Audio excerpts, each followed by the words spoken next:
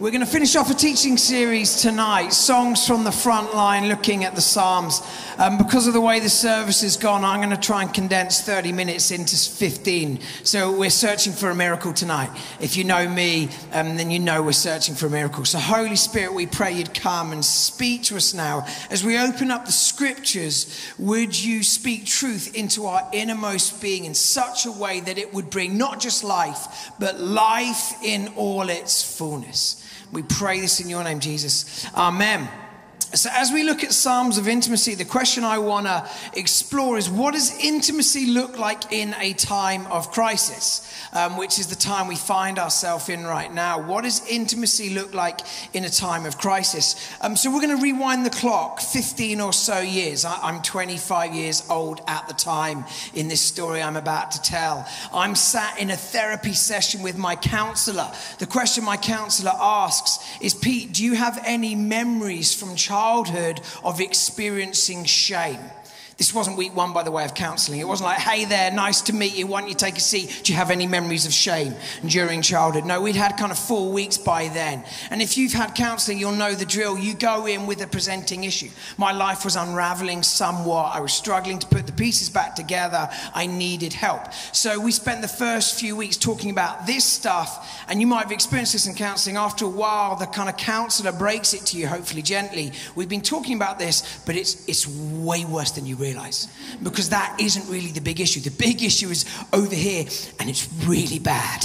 And for me, obviously, that was something around the issue of shame. Hence the question, do you have any memories from childhood of experiencing shame? So I give it a minute or so to think. Any memories come to mind experiencing shame in childhood? And I respond to the counselor, not really.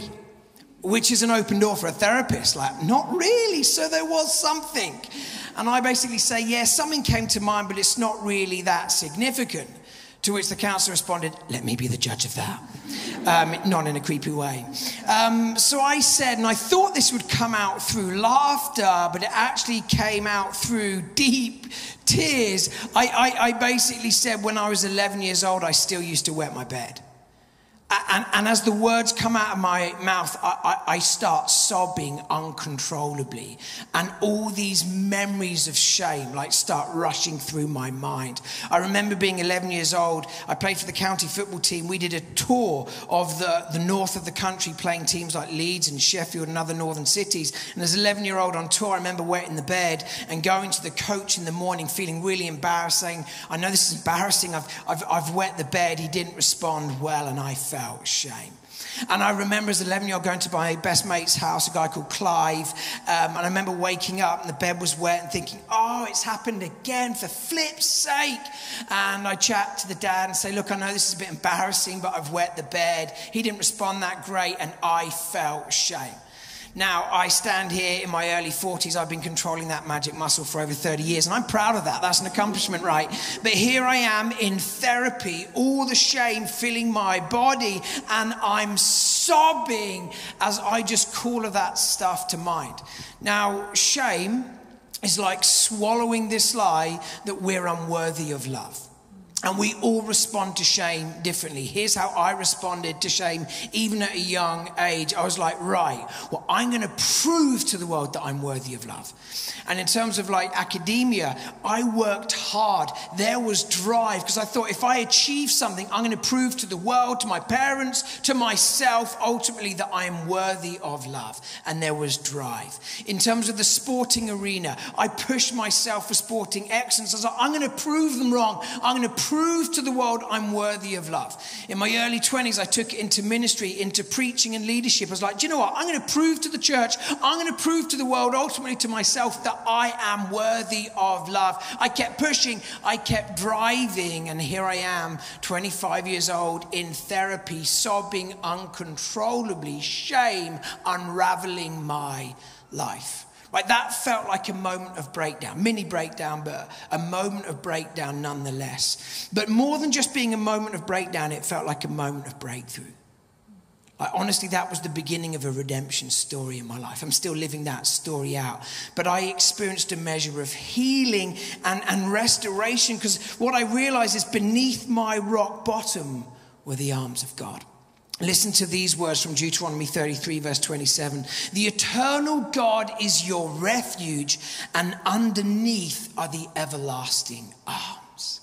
The eternal God is your refuge, and underneath are the everlasting arms. One of my favorite Psalms, Psalm 40, it basically says of God that he lifts us from the pit, from the mud and the mire. He puts our feet on a solid rock, and he puts a new song in our hearts. That's true, and that's my testimony. But before God lifts us out of the pit, he embraces us in the pit. That's what was happening as a 25-year-old was trying to figure out, God, where the heck are you? I began to experience his love, and his love led me to life. You need to know about Psalms of intimacy. They begin in the struggle. They begin in the darkness. They begin in the pit. We tend to hear them on the other side of redemption when people have experienced their breakthrough and they tell the story and we're like, that's amazing, praise God. He's a liberator, he's a deliverer. We fail to realize the song of intimacy began in the pit, in the midst of the struggle. And what does the song of intimacy, what does the sound of intimacy sound like? It sounds something like this. Daddy, Daddy. I hear that every night, by the way. We got 3 kids. Our youngest kid, she times it perfectly, 3 a.m., 4 a.m. Not talking some evenings, like every single night, 3 or 4 a.m. Daddy. So I get out of bed eventually. She'll just keep going until I get out of bed. So I know now, get out of bed. I walk through to her room and I say, Olive, be quiet. I'm joking, by the way. Of course I don't do that. Some of you are thinking, brilliant. I love that style of parenting. You know, spare the rod, spoil the child. Brilliant philosophy, yes. No, I don't do that. I walk into her room. I get into bed. I give her a cuddle. And then we both fall to sleep and we wake up in the morning, right? It's a moment of intimacy. It begins with, Daddy. Why does she want me there? Because she's scared. What is she scared of? She's scared of the dark. Why are people scared of the dark? Why are kids scared of the dark? And the answer is they're scared of the unknown and they're scared of being alone. Now, let's just compare darkness with daytime. Now, the 2 key features of the daytime, at least for a child, is clarity and company. Because of sunlight, you can see your surroundings. You can see everything around you. And because of dependency level for kids, you're always in the company of others. There's mom, there's dad, there's friends, there's teachers, there's siblings. Someone's always around when you're a young kid. But when your parents or a carer puts you to bed, they turn off the lights, and for the first time in 12 hours, you're alone. And you can't really see your surroundings. So you're not sure, maybe there is a monster under the bed. I can't see. And that weird shadowy figure in the corner, is it my teddy or is it a goblin? Like, I genuinely don't know. So the fear levels begin to rise. Things are unknown. I'm alone. Daddy, Daddy. It's the most consistent cry of the Psalms, by the way. As the psalmist basically cries out to God like, help, I lift my eyes to the mountains. Where does my help come from? My help comes from you, the maker of heaven and earth. And before he reaches down and lifts us out of the mud and the mire, he reaches down and embraces us in the mud and the mire. Before clarity emerges, he blesses us with his company, his presence. And that's why intimacy begins in the pit. That's why this 25-year-old unraveling shame, like just causing a fair amount of disruption to my life, suddenly the love of God penetrates and I experience intimacy, his everlasting arms. God gives us with his company before he gives us with his clarity. So in the same way that the embrace of God precedes the rescue of God, it's the songs of intimacy that precede the dawn. In fact, it's our cries, Daddy, that awaken the dawn. Listen to these words. This is Pete Gregg. an amazing writer. He wrote this blog post commenting on this quote: "Faith is the bird that feels the light and sings when the dawn is still dark." So this is his blog post on this quote. He says this: "Most mornings I have the window wide to welcome the wild, ecstatic hallelujah at the start of each new day. The song thrush first, actually a while before any light at all appears in the night sky. But then the hidden orchestra strikes up, blackbird crescendoing with wren, robin riffing with chaffinch. Birds sing before sunrise, I'm told, because they've been woken by the cold, and it's not yet light enough to hunt for food or a mate. They sing when they are constrained, cold, and desperate, in anticipation rather than celebration. Once satiated, they are silent. We are communicants in this mystery, participants in this moment when the sweetest, most startling hallelujah arises, contrary to anything we ever expected, in the darkness preceding the dawn, in the shivers that yearn for a sunrise, the hunger before the feast." You see, it's in the darkness, it's in the night time, it's in the moment of fear, in the moment of brokenness, we begin to lift our voice because we're cold, because we're desperate, and the song awakens the dawn. What does the psalmist say? Psalm 57, "Awake my soul, awake harp and lyre, I will awaken the dawn." It's the intimacy that precedes the breakthrough, and then the intimacy follows the breakthrough. So let's look at some Psalms where we see that this song of intimacy anticipates the dawn before it celebrates its arrival. This is Psalm 57.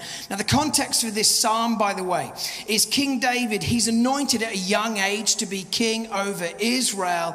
And then it's over 14 years till he thrones to become the actual king over Israel. That's 14 years of waiting, 14 years of wrestling. Like, God, was that legit? Is it ever actually going to come to pass? Have you ever had that, like a promise, where you begin to question, will that promise become a reality? And in the waiting, there is constant struggle. And one of the struggles is that David's mentor, the actual king of that time, King Saul, becomes envious of the favor that's marking out David's life. And he basically decides, you know what, I can't deal with this anymore. I'm going to take David out. I don't want him to be heir apparent. I'm going to take his life. So he hunts down David. And David ends up hiding in a cave, freaking out, thinking he's going to die. And then he pens this psalm, a psalm from the pit. So let's try and emotionally engage in this psalm, right? So David writes, "Have mercy on me, my God, have mercy on me. For in you I take refuge. I'll take refuge in the shadow of your wings until the disaster has passed. I cry out to God Most High, to God who vindicates me. He sends from heaven and saves me, rebuking those who hotly pursue me. God sends forth his love and his faithfulness." And listen to what it feels like to David. He says, "I'm in the midst of lions. I'm forced to dwell among ravenous beasts, men like Saul, whose teeth are spears and arrows, whose tongues are sharp swords."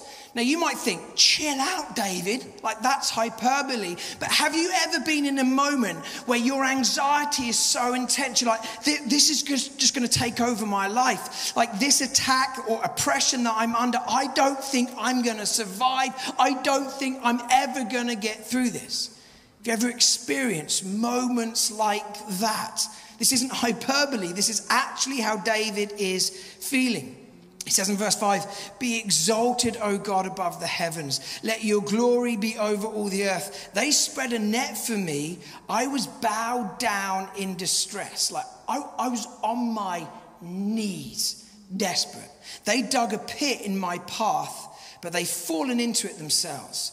My heart, O God, is steadfast. My heart is steadfast. I will sing and make music." How cool is that?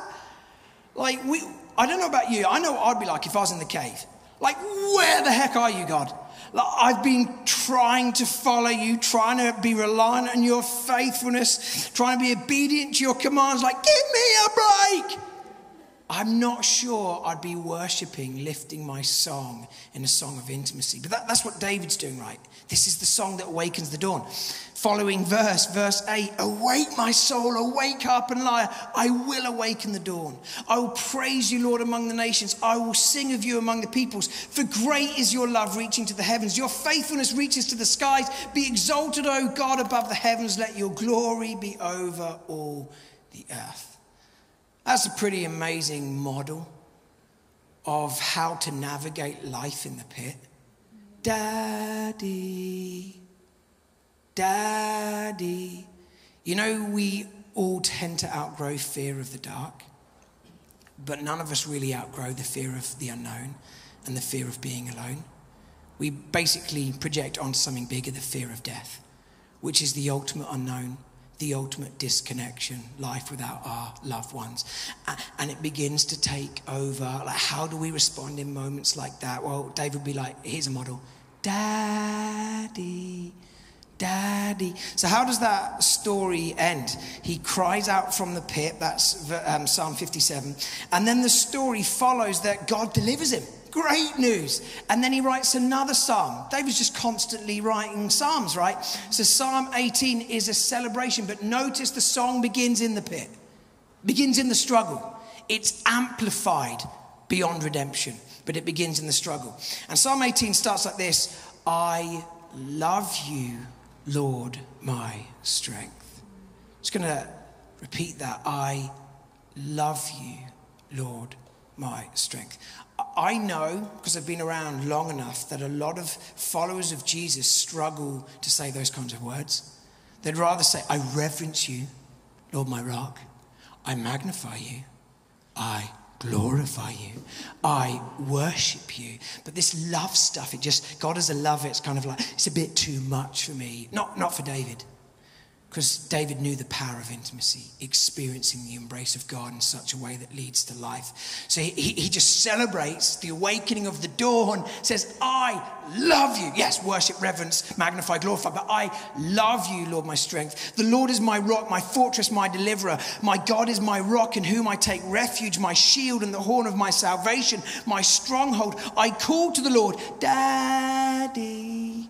I call to the Lord who is worthy of praise and have been saved from my enemies. And he begins to articulate what it felt like. And some of us who've experienced chronic anxiety, trauma, oppression, you might relate to this. The cords of death entangled me. The torrents of destruction overwhelmed me. The cords of the grave coiled around me. The snares of death confronted me. In my distress, I called to the Lord. I cried to my God for help.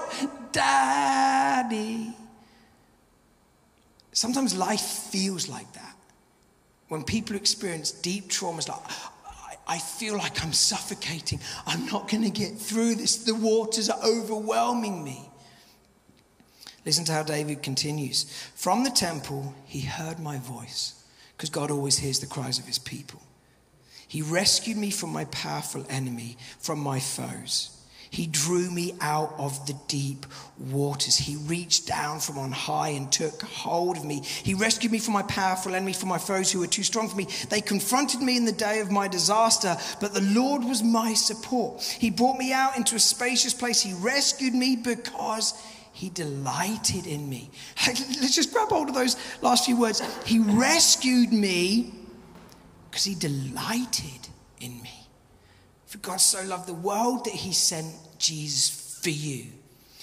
So like the embrace of the Father is the end goal of redemption, but it's also the means of redemption. Before he reaches down and lifts us from the pit, he embraces us in the pit. That's the message of the cross. The arms of God outstretched, like dying for our sins so that we could be reconciled to the Father and experience his embrace. And the embrace leads us to fullness of life. This is David's testimony. I realize that God rescued me, not just because he wants to use me, that somehow I might be effective in his purposes. No, he rescued me because he really likes me, because he loves me. He actually delights in me. And as a 25-year-old in therapy, this realization that God didn't just want to use me in his purposes. He just wanted relationship with me because he actually delighted in me. That was a game changer, an absolute game changer. It's why this piece of art, hopefully it'll come up on the screen, is one of my favorite bits of art. I'm a huge fan of Charlie Mackesy because I think he captures grace like very few artists capture grace. This is his picture of the prodigal daughter. He's done a similar one in a series on the prodigal son, but just look at that embrace. Wouldn't you love to experience an embrace like that? Look at the father, look at the guns, just holding secure, absolutely beautiful, like a picture of refuge and safety and restoration. I love how he grabs hold of grace in his art. And I've always wanted to own a Charlie Mackesy piece. And a few years ago, I was given a Charlie Mack piece, which was like a really beautiful moment for me. And I want to tell the story of how I was given this piece of art. So a friend of mine was at KXC and she was making a film. And Charlie Mack was working on the film, providing some sketches, some mood boards to depict certain scenes in the film. And in one of these scenes, a girl walks into the back of a church. She's hammered, she's high, in a moment of complete brokenness, and as she stumbles into the back of church, there's a preacher at the front preaching on the subject of death, and she begins to tune into the talk and begins to encounter something of grace. So my friend basically said, that's the scene, would you be able to write a 7-minute talk on death? And if you know me, some of you know me, you know that would require a miracle. 27-minute sermon would be, amazing. 37 maybe, but a 7-minute sermon. I don't do 7-minute sermons, by the way. And you're experiencing that right now. I do not do 7-minute sermons, but a miracle took place. I did a 7-minute sermon on death. And I wrote it down. I sent it to her. I want to read you some of the emails because I basically said what a gift it is to be involved in this project. And I love that you and Charlie Mack have this disdain for religiosity and a curiosity about grace, and count me in for this project. Anyway, she says this in an email. You mentioned before that I have a disdain for religiosity, and you're right. I hope to somehow serve the film I'm making by identifying what religiosity looks like, and in contrast, and more importantly, what an expression of God can look like, something more humble, honest, grace-filled, inclusive, and encouraging. The church scene itself will be very short. A female character, after a massive, regrettable, drug-fueled rave in a forest, will stumble in the back of the church out of curiosity and catch the end of a sermon, which she's surprisingly soothed and inspired by. I want people to also be soothed by the snippet. No pressure. It's an old, echoey church with the ornate, velvety type offering bags with the wooden handles. It gets passed to her and she pukes in it. So that's the scene I was asked to write this sermon for. Now just picture the scene then. High, hammered, broken, stumbling into the back of church, grabs the offering bag and whoa! How would Jesus respond in a moment like that? There's a Pharisee in each of us, right? So if you think that Jesus probably shouldn't respond with grace, that probably shouldn't respond by actually wiping away the vomit, pulling that girl into the most incredible embrace, making her a cup of coffee, saying, where does it hurt? How can I help? Where do you need healing? If you think Jesus shouldn't respond like that, you might be right. If you think he wouldn't respond like that, you are entirely wrong. Because if you read the Gospels, Jesus always starts with grace. Welcome home. Clear away the vomit. Let's have a coffee. Where does it hurt? How can I help? So I begin to write this sermon for that scene. And she ends up giving me the piece of art that Charlie Mack did. Hopefully it will come up on the screen. So this is what Charlie Mack did as a kind of mood board for this scene. This girl walks in, she's leaning over the pew as she's embracing this moment in church. And my friend wrote me this email.